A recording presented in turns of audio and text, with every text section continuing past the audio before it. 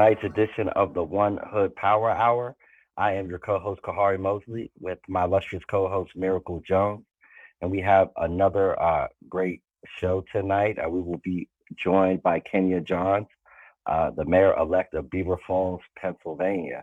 So a little bit later in the hour, we will be joined by her to talk about her historic campaign and what her plans are, um, taking up the historical role as the first African American mayor of Beaver Falls, Pennsylvania. But before we get to that, we have a lot more to talk about. We're going to do some first takes, and then we also have a special second segment tonight. So, Miracle, before we jump into our first takes, you kind of talk about the agenda for tonight. Yes, today, like I said, we're continuing on with our mayor's roundtable, talking with mayors who are elected this past election cycle about what their vision is for this region. They call us the Rust Belt, Appalachia, whatever you would like to call it. We want to talk to our elected officials to see what they are bringing to this region, how they are going to be moving us forward, and how are they bringing communities together during these contentious times. As we know, COVID is still here impacting our communities. And so we're talking to elected officials about what they're working for towards their vision for the future. We're also going to be talking tonight about what's going on at the Pennsylvania legislature. For many people, you woke up this morning, you got a lot of messages, texts, emails, or a lot of bills going forth. The Pennsylvania legislature came back with a force, with a vengeance this cycle, and they are moving bills like bills have not been moved before. So we're going to be talking a little bit about that. We're going to talk to the mayor, the mayor-elect, Kenya Coleman Johns, and then we're going to talk about some cool events that we have coming up for you this week. So with that, I'm going to hand it back over to Kahari. Is talk a little bit more about this past election cycle, what the numbers were, and how it actually showed that people are more engaged in civic engagement now more than ever.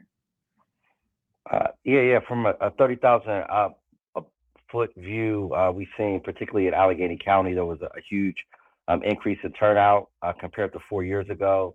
At the same municipal cycle in November of 2017 in Allegheny County, 220,000 people participated in the fall general election in 2019. That number jumped up to 276,000, and in 2021, several weeks ago, we saw the uptick to 301,000 voters in uh, in this November election. So you can see it was an 80,000 increase from 4 years ago, and about a 25,000 voter increase from 2 years ago. And in the city election, Ed Gainey got the most votes in a general election of any mayor in the past 15 years. Since prior to the Ravensthal administration. Ravensthal had the previous high of about 43,000 in the fall election. Ed Gainey got up to 48,000. So he got nearly 5,000 votes more than Luke Ravensthal did in 2007 when Mayor Ravensthal was running against Mark DeSantis. Uh, so very, very incredible turnout. I think almost 30,000 more people than voted in some of the previous mayoral primary elections over the past couple cycles. So tremendous turnout. And one other, big story right now is that there's currently a state triggered recount in the Commonwealth Court race for that second seat on Commonwealth Court. Right now, Lori Dumas is about 12 to 13,000 votes ahead of Drew Crompton. That's Drew Crompton right now, and the race is so close it triggered a statewide recount. So we still have a certain amount of time before that race will be called. But as it currently stands, with mail-in ballots, Lori Dumas, who was behind Drew Crompton on election night, has now taken the lead by 12 to 13,000 votes. So that is something we're going to continue to monitor in the coming days to see who's going to pull that seat out. If Lori Dumas maintains her lead, as many expect, that seat will flip from Republican to Democrat, and that will be the other one seat statewide that will flip from one party to the other. So, yeah, so those are some of the key stories coming out of this past election day, Miracle. Yeah, and we knew Pennsylvania was going to be a place where people were going to be focused on. We knew that with the situation with COVID and mail-in voting, that there was some places had drop boxes. Allegheny County did not, so we knew that there were going to be a delay in voting because more people were going to be dropping off at the election office instead of going to drop boxes. So there was going to be a little bit of changeover, but we are very excited to see like participation really was up.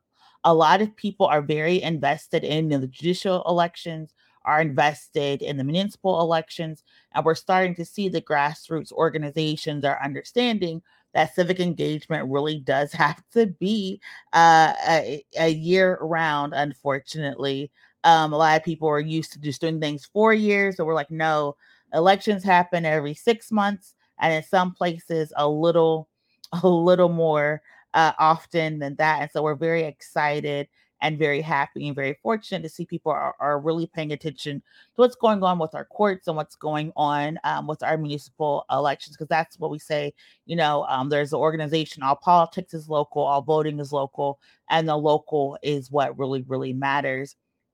And so we want to also take this time to talk about what's going on locally. Like I mentioned, the Pennsylvania legislature woke up today and said, you know what, we're going to run bills and we're going to run as many bills as we can going through things in committee. And so you may have received some alerts, and we're going to see if John can put the screen up on the board. We are asking people to really engage and to show up and contact their local officials because, here at One Hood Power, criminal justice is one of our 9 focus areas, and we are really focused on decarceration. And there are 2 bills, HB 1587 and HB 1590. We'll put the links to those in the chat. And these bills would do a couple of things. One, they would reverse a Supreme Court order that said mandatory minimum sentencing is unconstitutional because it removes the ability for a judge to do a case by case analysis on a specific criteria to see what was happening with the individual when they committed a alleged crime. And what one of the things that these bills would do was actually make it so if you were accused, not convicted of certain gun offenses, you would not be eligible for bail or bond. And of course, we know in Pennsylvania, we have had issues with people being falsely accused, falsely arrested. And so it would basically presume people are a threat to society before conviction, and they would not be allowed to post any type of bail, any type of bond, any type of house arrest or home confinement. They would automatically be kept within uh, detention, prison, well, not prison, a jail facility. It would also create a mandatory minimum sentencing so that when people were convicted of certain gun offenses, they would all automatically be sentenced to a mandatory with no possibility of parole, no possibility of getting out on good behavior. No, there would be no type of metric, no type of encouragement to take certain classes, to get sentencing reduced. They would automatically just be sentenced, even if they were a first time offender as well. So we're asking people to like look up these bills. We have them linked up on our website on here on onehoodpower .org to learn more information. And one of our sister partners, FAM, formerly Families Against Mandatory Minimums, really has a really good link that you're able to say go onto. We've had the link in the chat. You can just put in your information, and it will take you to like an email that you can just send. You can adjust it as well to make it more personable, and you can send that to your voting officials so that they would understand how important that these bills are. There's also a couple of bills that would change the way bail funds are working in the area. And so we're also asking people just to pay attention. We know there's a lot going on.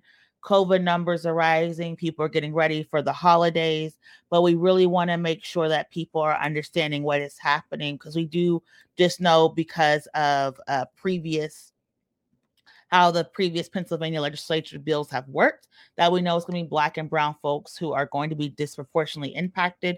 It's going to be Black and brown folks who are going to be forced along these jails, hours and hours outside of their homes and away from their families and their communities, and not having any type of ways or ability to rehabilitate themselves or to change their circumstances is very, very disheartening. So we're asking the legislature to invest in the community, to invest in anti-violence prevention, to invest in housing and safety and mental health support, and to do the things that we know help reduce violence, instead of increasing policing and incarceration. So again, we invite you to go look at the website to get more information, to make an informed decision, and then to contact your legislature, your legislative officials, both your state senators and your state representatives, to tell them to vote no on 1587 and 1590. And in addition, there is also a bill that we just learned would impact the way bail funds operate, and that is 2046. That would force people who pay bail to become bail bondsmen. But of course, mutual aid funds are not are unable to meet that criteria, because the collective is not an LLC, it's not a business, and so that would then prevent people from bonding out individuals. And we know, again, in Pennsylvania, there have been people who've been innocent, people who have been arrested disproportionately, and we know that when you can't pay your bail and you languish in jail, you face eviction, you face foreclosure, you face termination from employment, you face loss of custody rights, and so many things, in addition to having medical care denied, mental health treatment denied. And so we're really trying to impart the importance of looking toward community to solve issues, and to fight crime, and to build up and to invest in people. And so we ask that you go and look at these bills and contact your legislative officials to let them know that these are not things that are going to make us safe. These are going to do more harm, and to look toward community alternatives. And so that's some of the things that we've been advocating and fighting for. Today, suddenly, there are some other bills that are going to be coming down and be introduced in the next couple of days. So just keep paying attention and following us, so we can share this information. And I'll turn it back over to you, Kahari. Thank you for that, Miracle. In other news, Trump ally Steve Bannon surrendered to the FBI on contempt of Congress charges in the ongoing investigation of the January 6th insurrection. So that's something that folks will be staying tuned to, at least for the next several weeks, if not longer, as the House committee investigating the events of January 6th continue to subpoena former Trump allies, as well as former members of the Trump administration. If Steve Bannon is convicted of contempt of Congress, he could serve 1 to 2 years in federal prison for that. So very, very interesting times.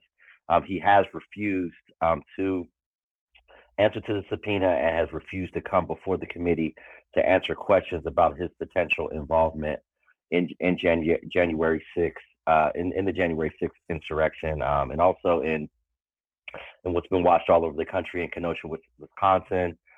They're in the closing argument phase of the Kyle Rittenhouse trial, which is, has been watched all over the country, if not all over the world.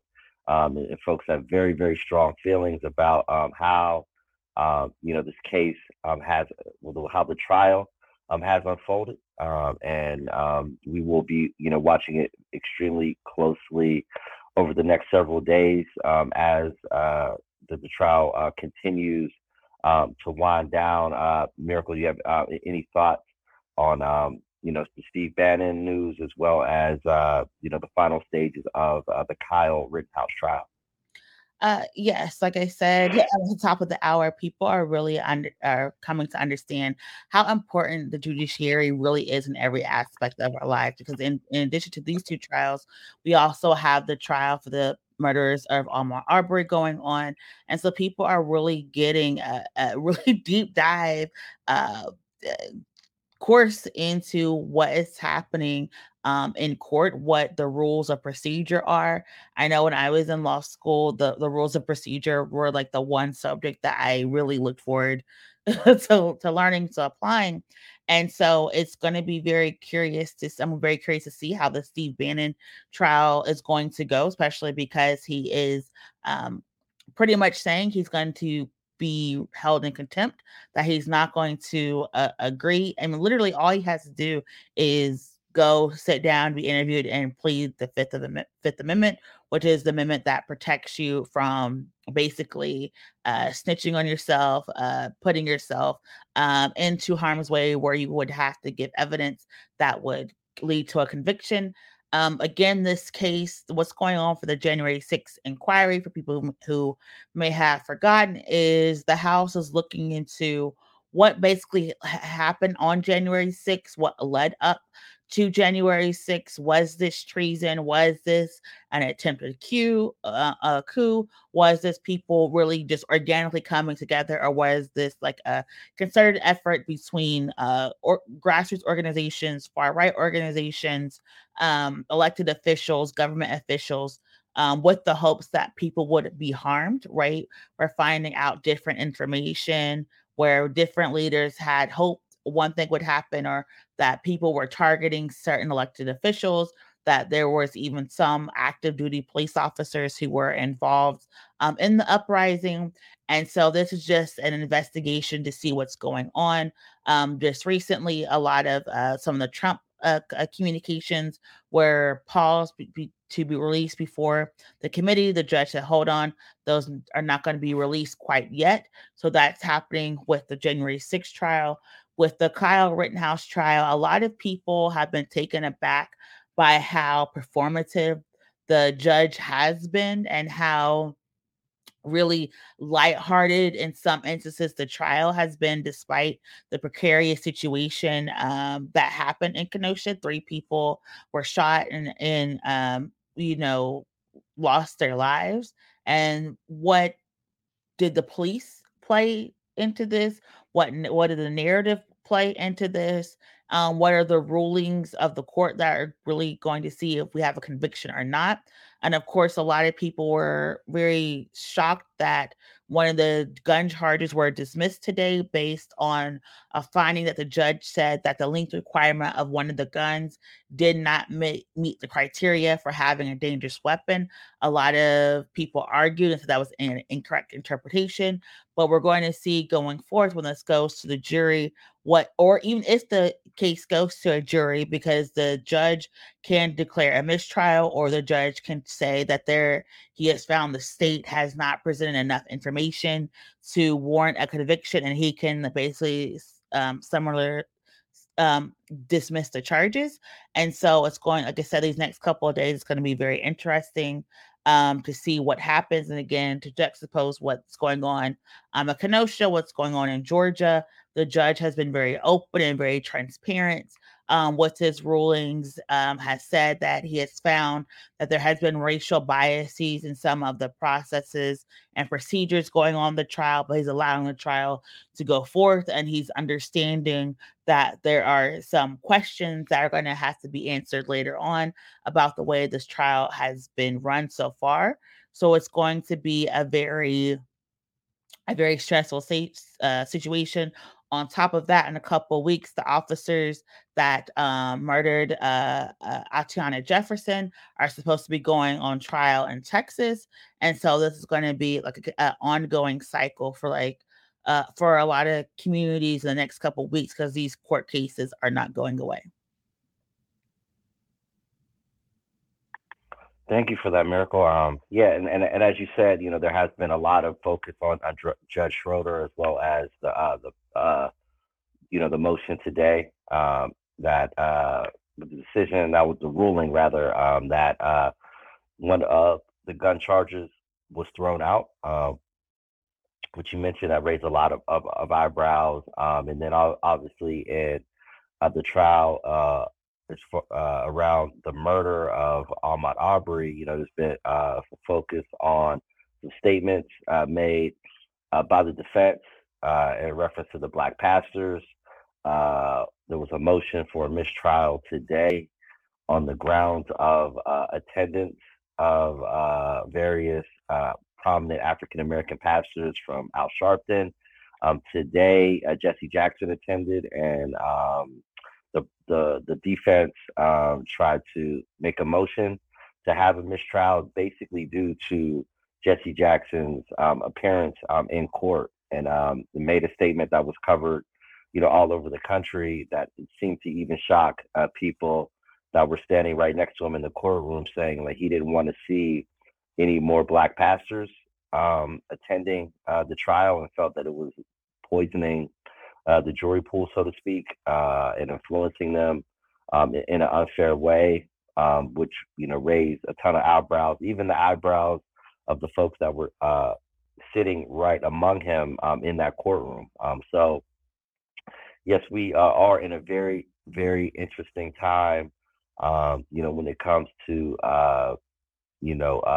high profile legal cases that intersect with race and justice, law enforcement, vigilantism, all that, all of which has a very, very long history in this country. America. I'm currently not reading, but listening to on Audible the People's History of the Civil War. I'm a big Civil War aficionado, so to speak, and I definitely suggest folks read that because wow, like, you sometimes look at some of these current situations and think that, oh, the world is crazy right now and I can't believe this happened. But if you read or listen to a people's history of the Civil War almost on a daily basis, particularly in that 4-year period that the Civil War happened, the level of vigilantism, the level of people taking action,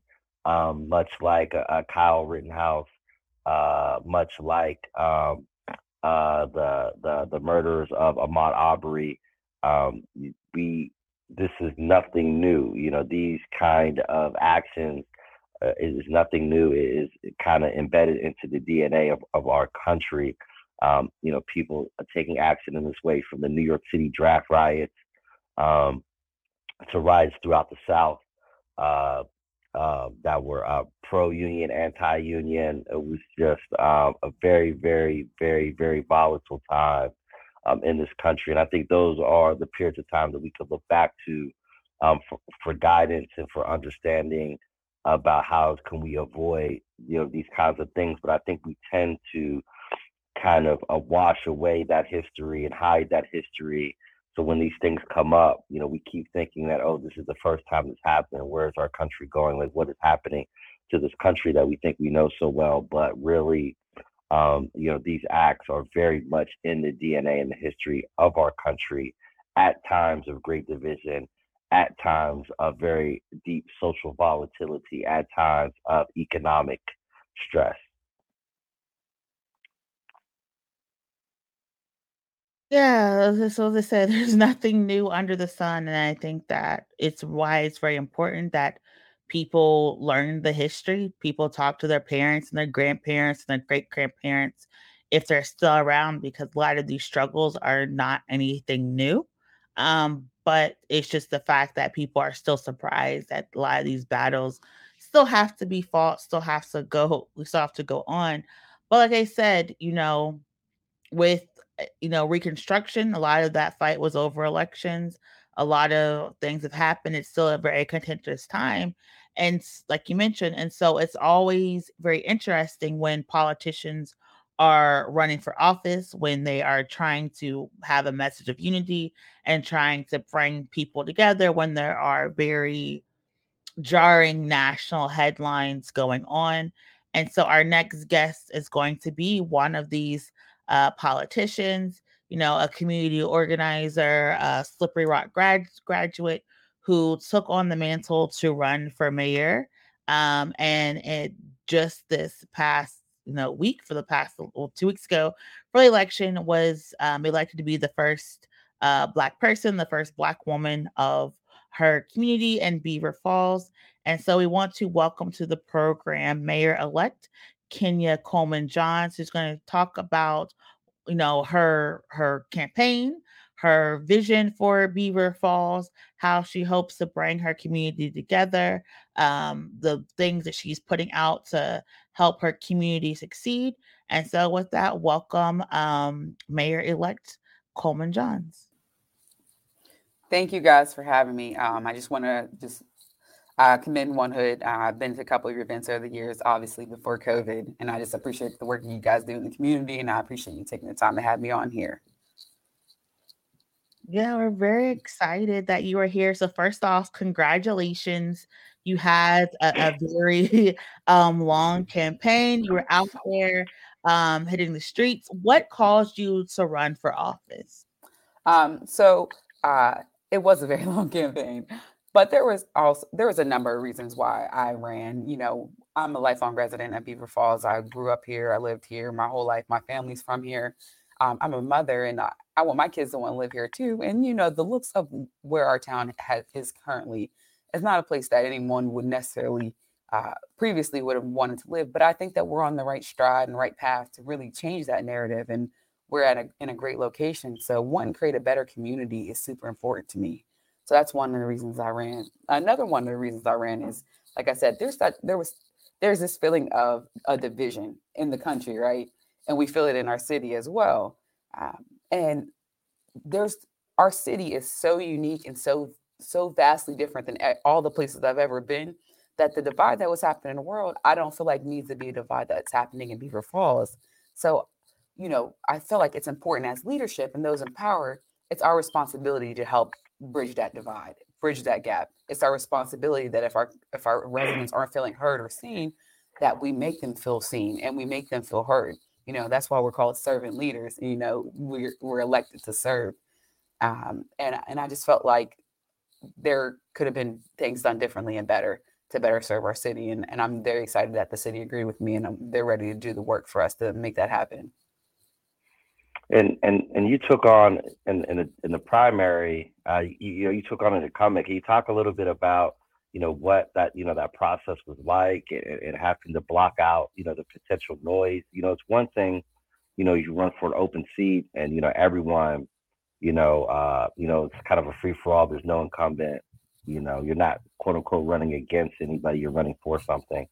But when you take on an incumbent, even though we all said, well, I'm running for something, you are, in essence, running against someone, taking on the establishment, taking on the current power structure. So tell us a little bit about what that process was like, and how you, stuck to your gun, so to speak, and stayed in it and prevailed, in a race that I would imagine when you first, decided to do it, you were not considered the front runner.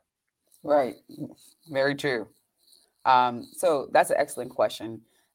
It's a very layered question. I'll say that. So running in itself is very challenging.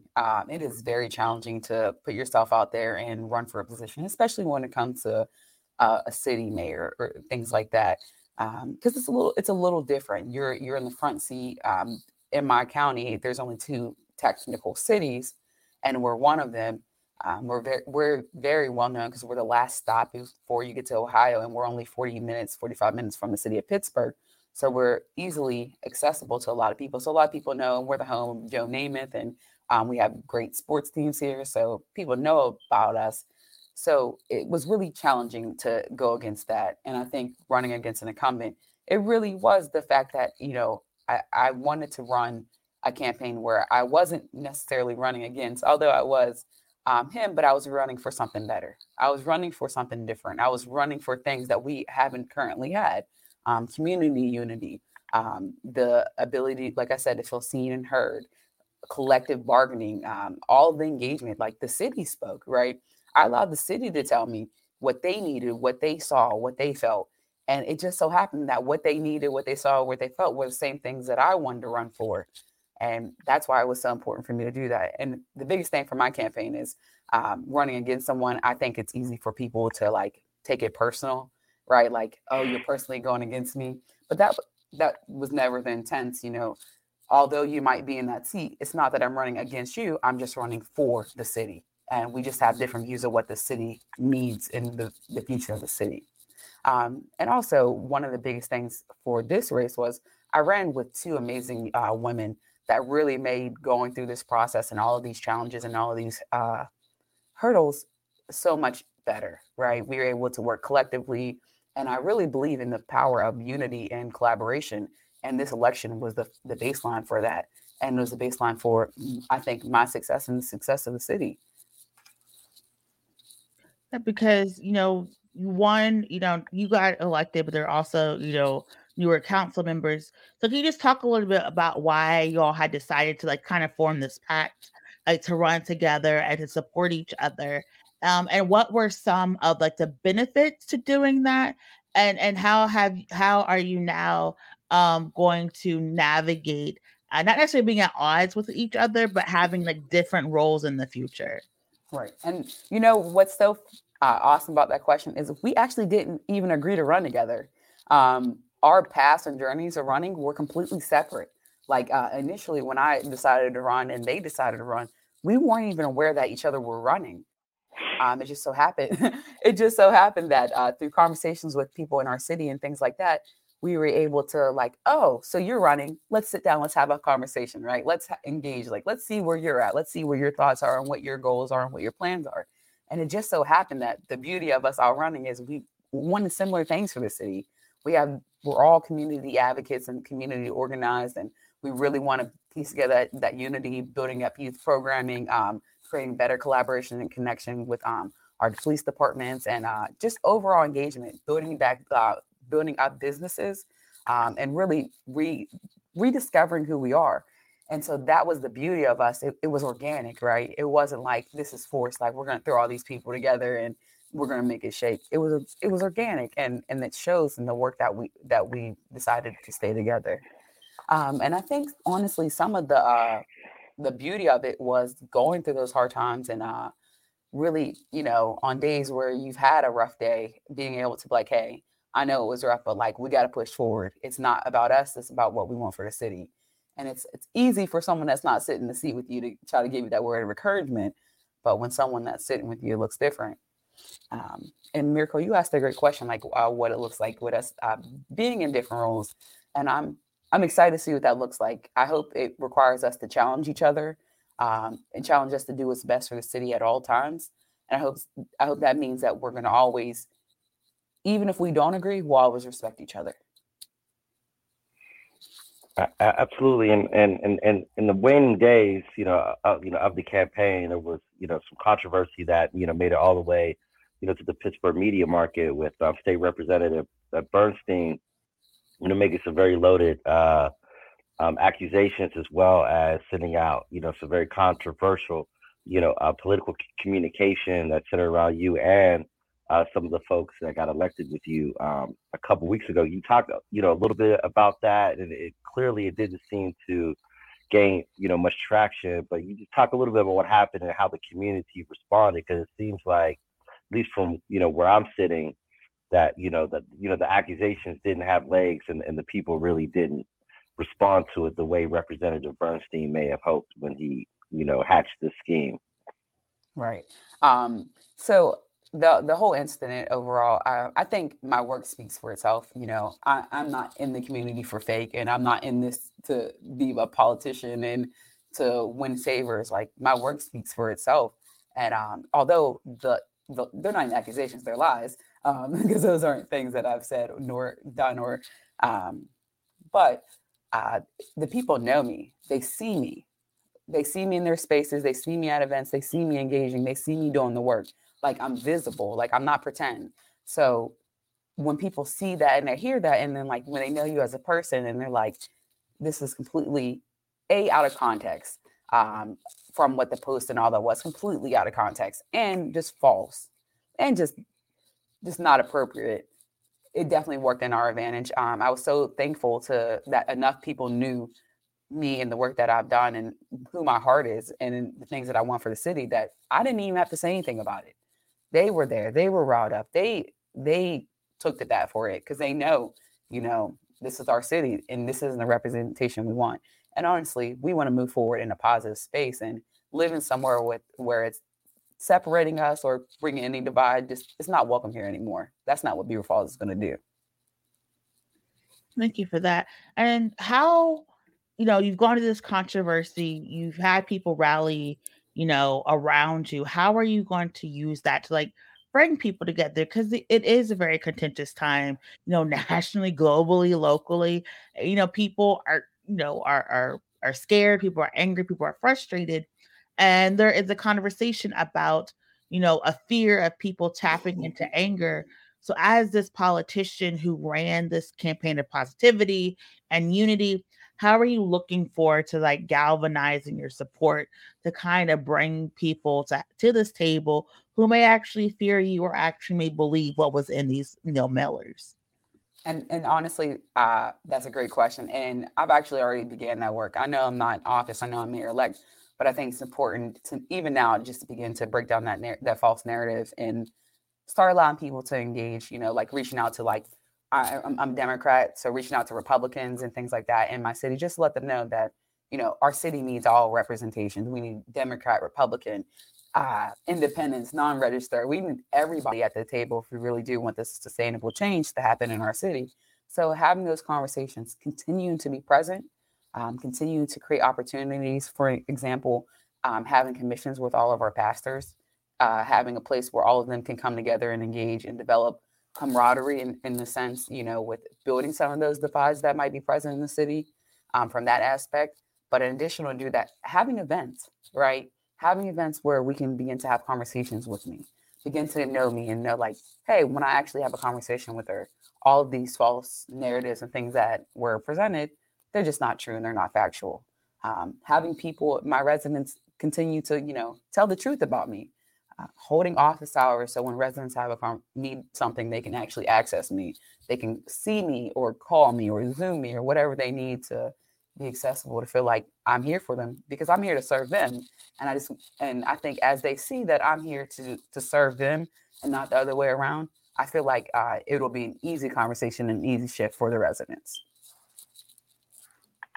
Interesting. And just looking, at the results, obviously the with folks, who are watching from outside of Beaver Falls may not be aware of that the candidate you defeated in the spring, the incumbent, did appear to have a write-in campaign or have write-in support against you. And it's interesting because it's very similar approach that they did in Buffalo, New York, when African-American woman won the primary. And unfortunately, she was not able to overcome the write-in pushback.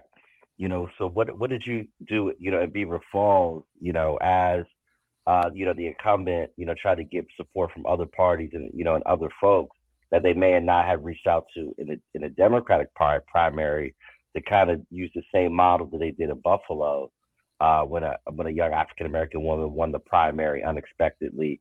So what were some of the things that you had to do in the fall campaign to keep the incumbent from winning a write-in campaign like which actually happened in some cities around the country? Right. And that's a great question, and it's a fair concern for sure.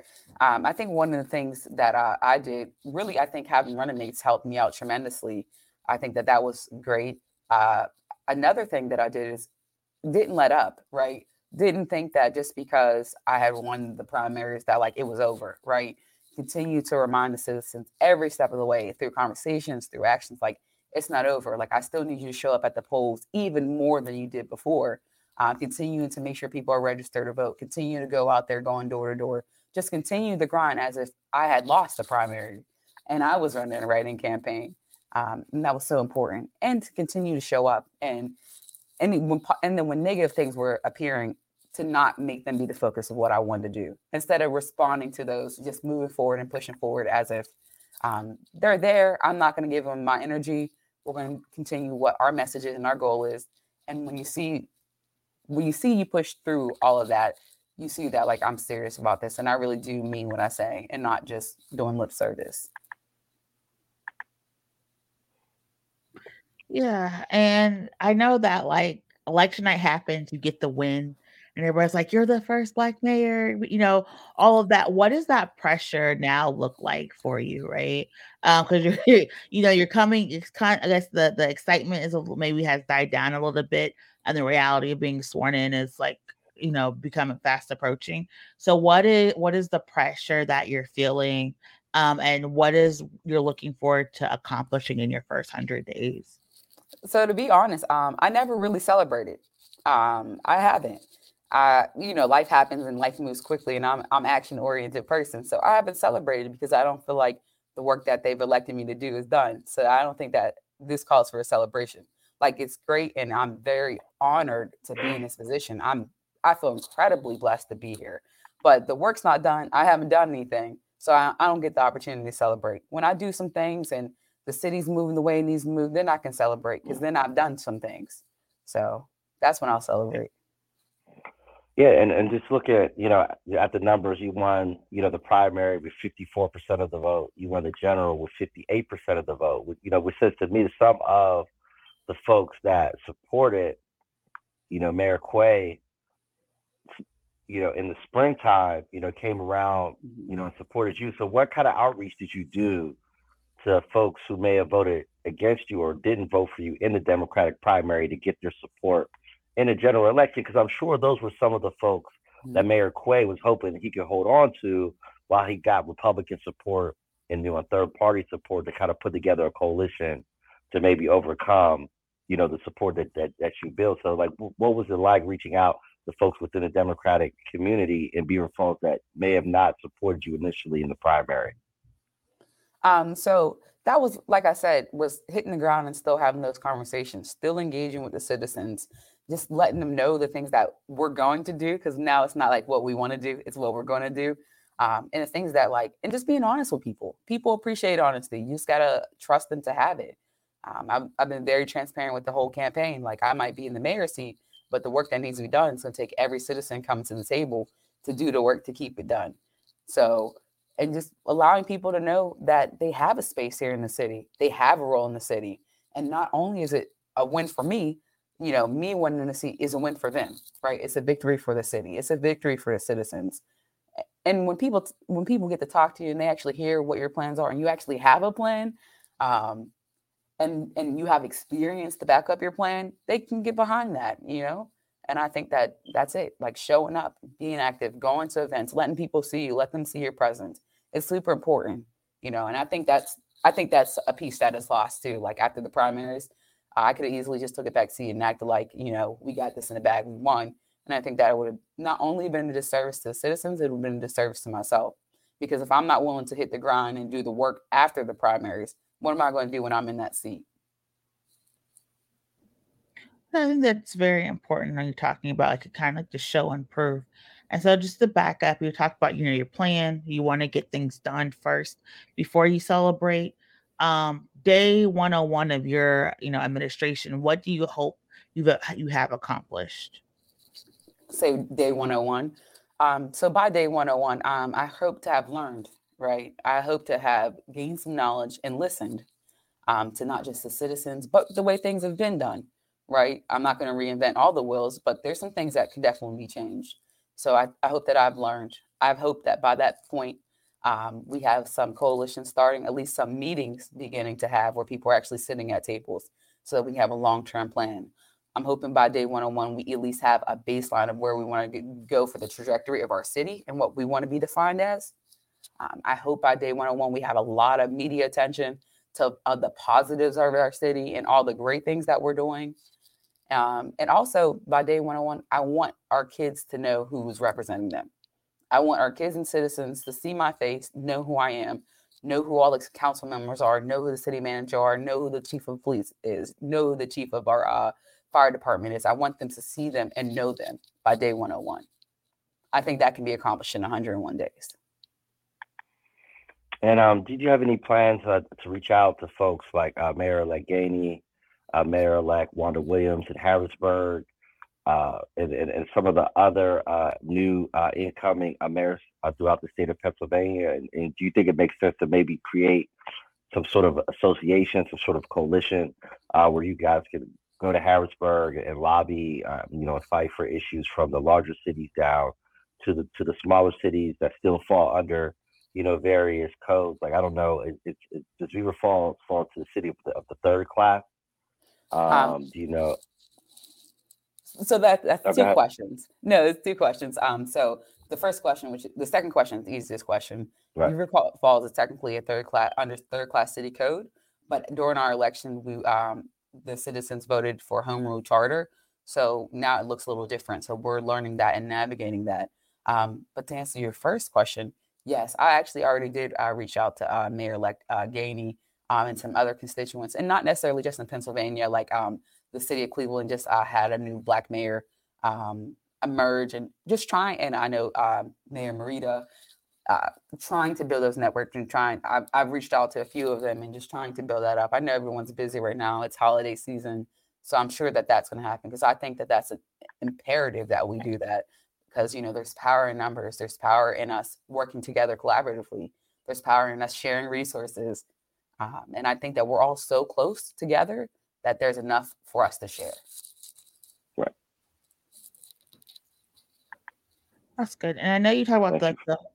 a little bit about the home rule charter. We also know that the redistricting is happening Commonwealth wide. Have you gotten any information about how that would impact Beaver Falls? Do you expect that your district would grow, or are you expecting Beaver Falls to be reduced in size? Has anyone had any conversations with you about that? So I try to stay very up to date and active on that. So I watch a lot of our U.S. Census data. I know for our city overall, we've gained residents, which is great because we're one of the few in Western Pennsylvania to actually gain citizens in our city. So kudos to all the work to get that to happen, for sure. And I'm hoping to have that even more, because our city's awesome and there's a lot that it offers. But depending on our county, we either could lose a seat or it will stay the same. I'm actually happy for redistricting, because I think that the way it will be redistricted, the population will be more representative of my citizens. And I think that's important, right? To have someone that we don't share the same concerns or the same values or opinions. So a representative can't really represent us if they don't know us nor really care about our concerns, because it doesn't impact them. So I think that is imperative for us. That's right. That's very interesting. And could you talk about what you see are some of the ways that Beaver Falls can continue its rebound? Like you just talked about, it's one of the few cities that was a very interesting tidbit you just gave us, that Beaver Falls is one of the few cities in Western PA's gained population. And now we all know the history of Beaver Falls. Actually, my father's from Newcastle, so I'm very familiar, with that, neck of the woods, and I with the Time to college. come back. We need more residents. Okay. And I went, college with a bunch of folks from Beaver Falls, Aliquippa, New Brighton, Sharon Farrell, all through, that greater, area. With the loss of industry, as we all know, obviously Beaver Falls used to be a big, like you said, Joe Namath, and all that. What do you see are some of the ways economically, and some of the types of industries or businesses that you would like to bring, that you think would be good fits, for Beaver Falls to continue its economic rebound? So that's a great question. I think that Beaver Falls is a diversity hub of Beaver County, like with no question. If you look at our U.S. Census data, we have the most diverse population out of any city in our county. So I think that that's an imperative notion right there. We're open to collaboration and community engagement. You look at our history of events and things that we've done, collaboration and community is neck and neck. And we're open to more diverse businesses coming in. So even if it's not here, I'm very open to bringing it there. We need more entertainment and engagement for our adult population. So those will be highly appreciated. Also, we need entertainment and engagement for our youth as well, because, we want to maximize their time, their ability to be educated. We have the Beehive coming in, which is going to be an educational, a network that's going to be amazing. We have the Portobello project that's coming, and I think that's going to be such an asset to our city. But, we're so open to more restaurants, ways to engage and just reshape our city. And I think that we're in such a great place that we're so open to what it might look like, that there's a space for all types of industry, especially like IT industry, gaming industry, you name of it. If it makes sense for our city, we're definitely open for it.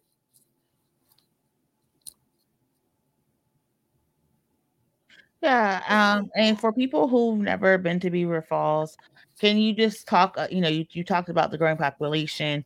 We know that there are, a lot of people are moving, going back and forth. Just talk about some of the cool places that you like at Beaver Falls, and people should like definitely go in and stop through and support.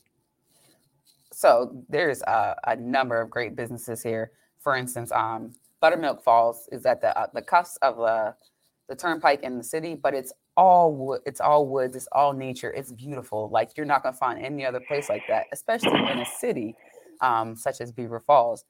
We have great businesses and shops downtown. You have Vintage Reborn, you have Cash Out, which is a clothing brand. You have Sheree's, which is a restaurant. You have Mississippi Chicken Shack, which is a restaurant.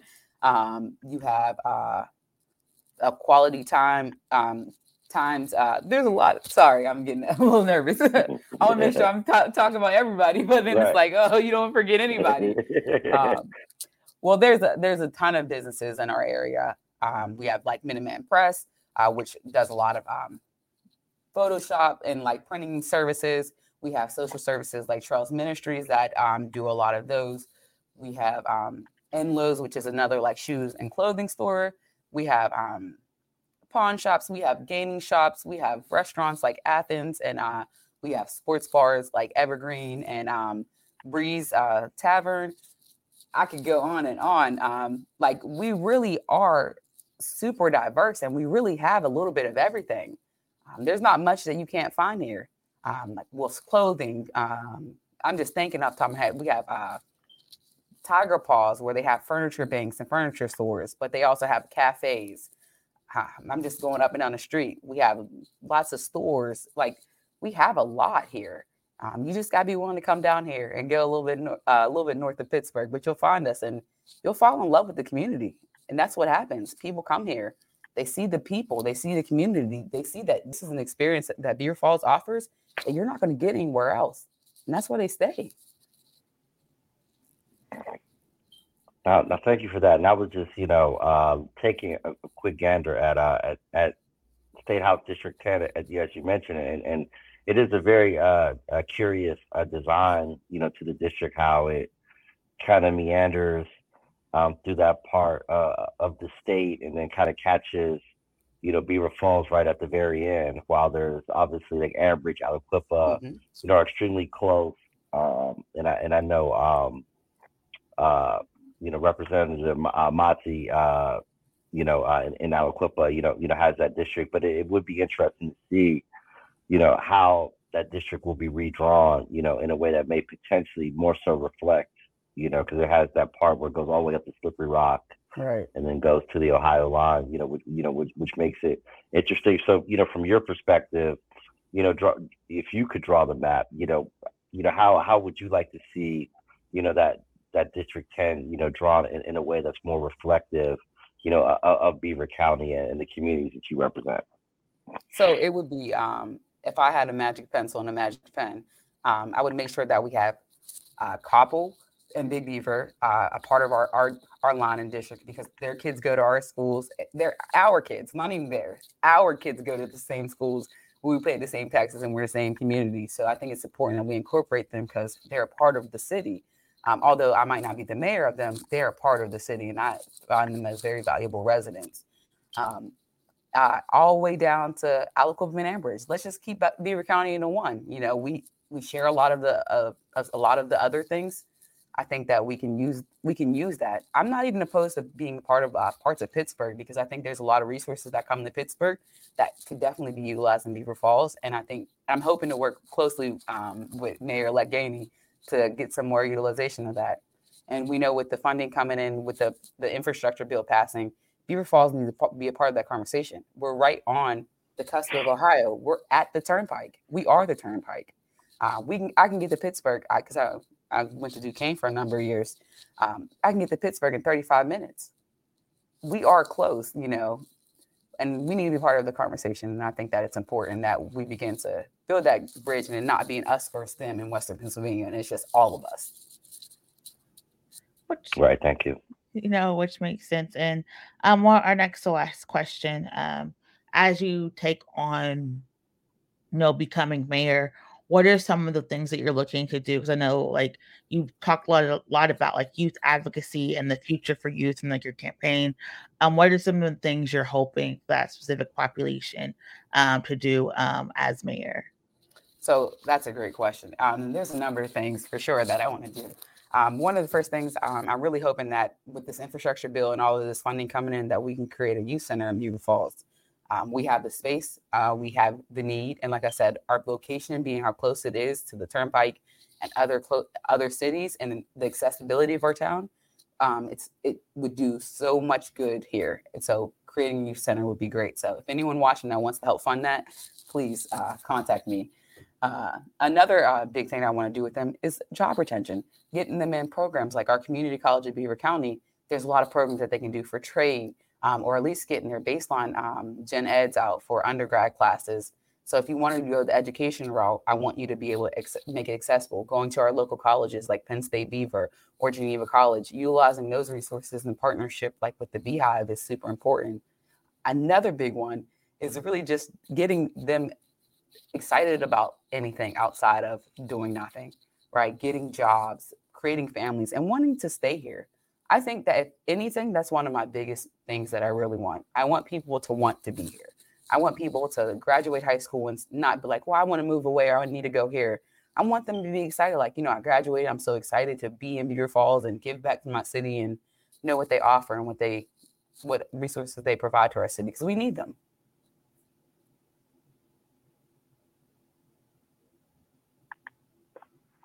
Awesome. Thank you so much for that. And in One Hood Power Hour tradition, we always end our interviews with the same question. Was a question that Miracle first started asking our guests in 2020. What's your miracle question?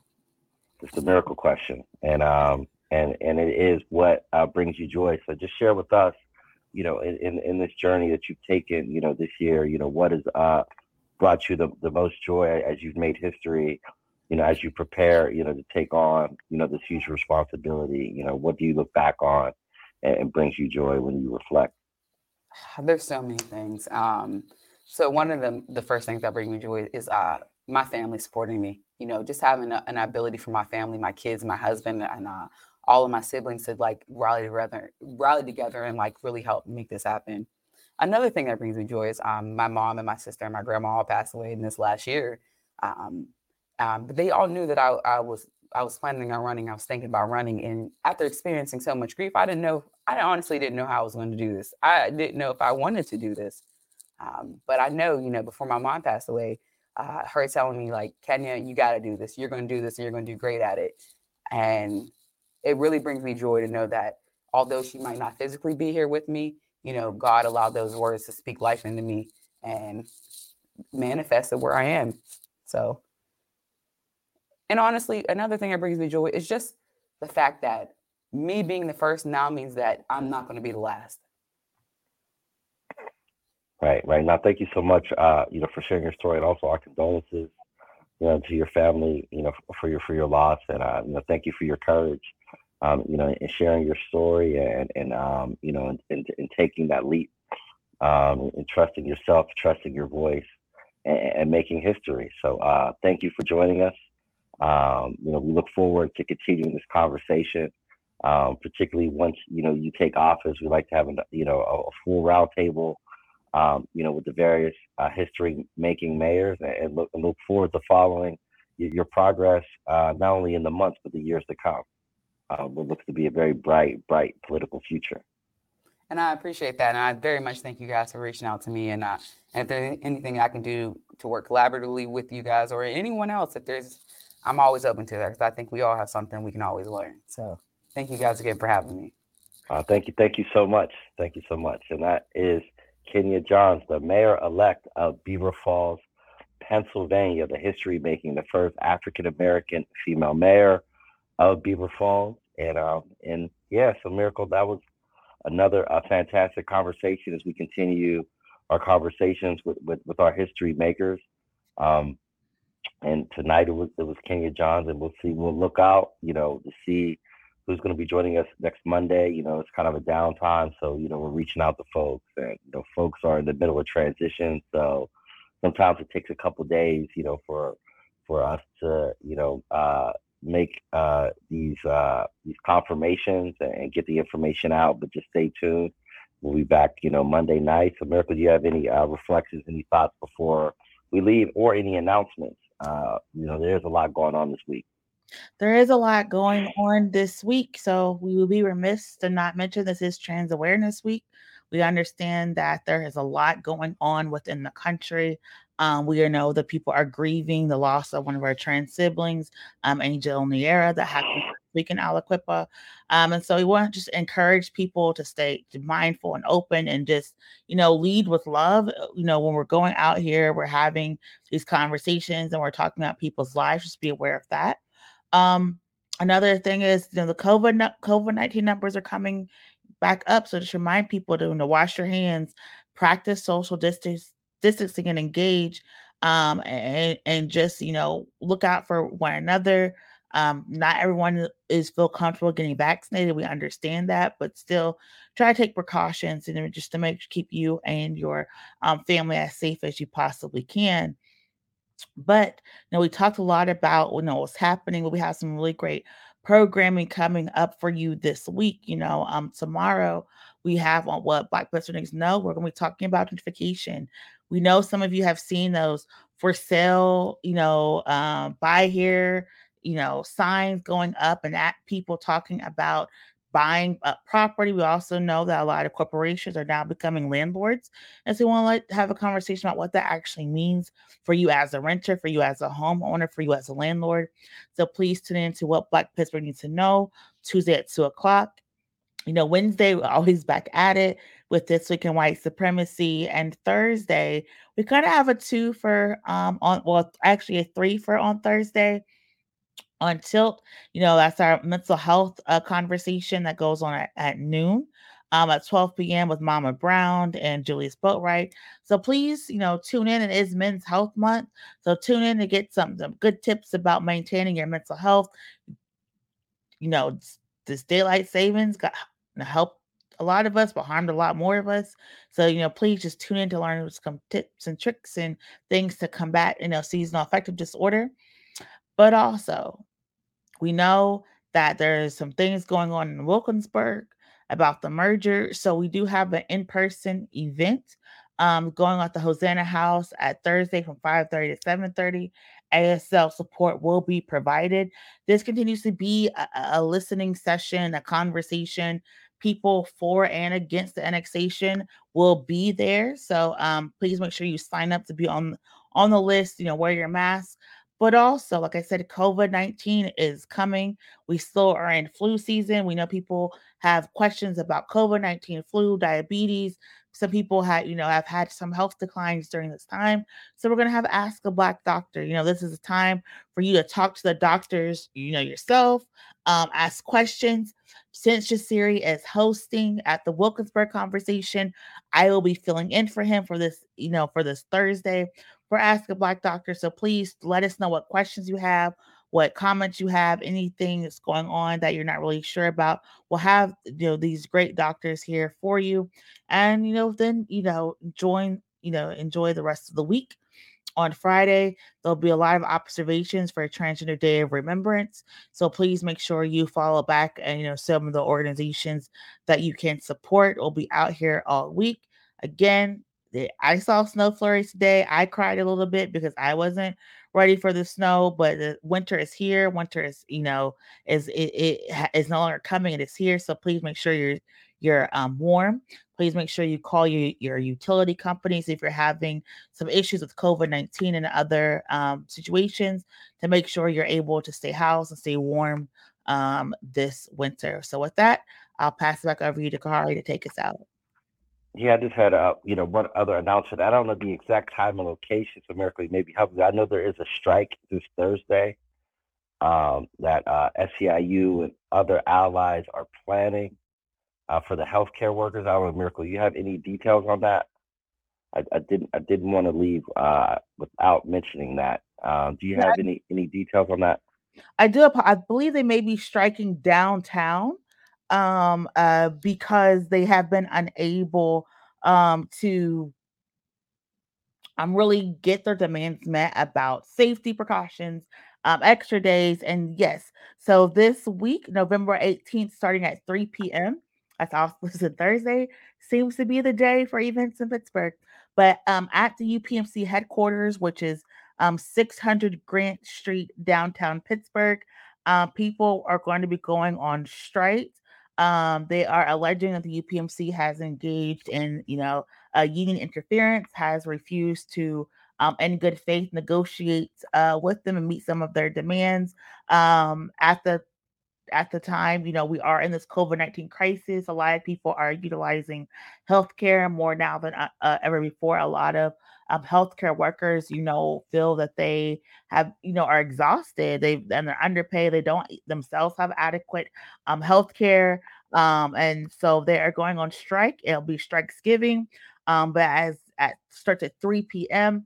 right outside UPMC downtown. So I say, if you want to come and support. They'll be striking. I do not know if they'll be marching or rallying yet. So you may need to make alternative arrangements for travel for Thursday. But yes, Thursday at 3 p.m. UPMC is going on strike. UPMC workers are going on strike. And along those lines, right as we close out, I did want to mention along those lines. This past weekend, as Miracle knows, I was in New York City with my wife for the screening of Inhospitable, which is a documentary film. We have the link to the film's website in the comments section. But Inhospitable is a film that uses the current situation with UPMC and the space that UPMC takes up locally as a metaphor for a critique on the healthcare industry in the United States, and using UPMC as kind of the case study of much of the challenges we face as society dealing with Americans' broken healthcare system. And there's many people that you will be very familiar with that are featured in the film, from my wife, Chelsea Wagner, her role as controller, advocating for UPMC patients, to State Representative and Congressional candidate Summer Lee, to State Representative Sarah Innamorato, to State Representative and Mayor-elect Ed Gainey, are all featured in this full-length feature documentary, Inhospitable. Look out for national distribution at some point soon. Look out for special screenings in Pittsburgh soon. It was a very, very powerful story following three people three families more so, who were impacted by the situation that many folks were facing before the consent decree and the agreement between Highmark and UPMC. But these were three folks who had Highmark insurance, but were going to UPMC hospitals and were facing the challenges with their insurance may not being accepted, and all the challenges they had to face. All three were cancer patients, and very, very powerful, heart-wrenching stories of the challenges folks face just trying to stay alive, just trying to stay healthy. There is ways. If you go on NYC DOC, NYC Doc, it was featured again in the New York City Documentary Film Festival. There's also a very powerful film about the Tree of Life tragedy also in that same documentary series. Or you could go up to New York between now and the 28th of November and check out the films as well. But it was very, very moving. And Bethany Hallam is also featured in that. So you will see a large train of people that from Pittsburgh and a lot of places that you'll be very familiar with. because this is focused on Pittsburgh and it's being used as a way to engage national leaders in DC and things like that. So it's going to be very interesting to see what happens with this film, what streaming service picks it up. I know they're trying to figure out, is it going to be Apple? Is it going to be Netflix? They're all, working on that right now. And as a very, very bang up team, the producer, who usually does feature films, was actually the producer of the Oscar winning film Moonlight. So this is a very, very, very serious operation. The team was very serious. This is a very big deal. It's like, no disrespect to, folks, who do a documentary on their iPhone. This was not on an iPhone. This was something that you're going to see on Netflix or somewhere else in the very near future. So, check out the link and go to NYCDOC or hit us up so you can find out, Lisa Frank from FTIU shot me a link. If I can find that link, I will post it as well. How you can actually view the film, like on your phone or on your computer, over the next couple of weeks while it's at the New York Documentary Film Festival. So I did want to shout that out, given we had just mentioned, the strike coming up on Thursday, very apropos. And with that, we're going to close out this week's edition of the One Hood Power Hour. Again, thank you so much to Mayor-elect Coleman Johns from Beaver Falls for joining us, and the best of luck. And stay engaged, stay in tune, and look forward to seeing you next Monday. This was the One Hood Power Hour, signing off for Miracle Jones. This is Kahari Moses. Have a great night.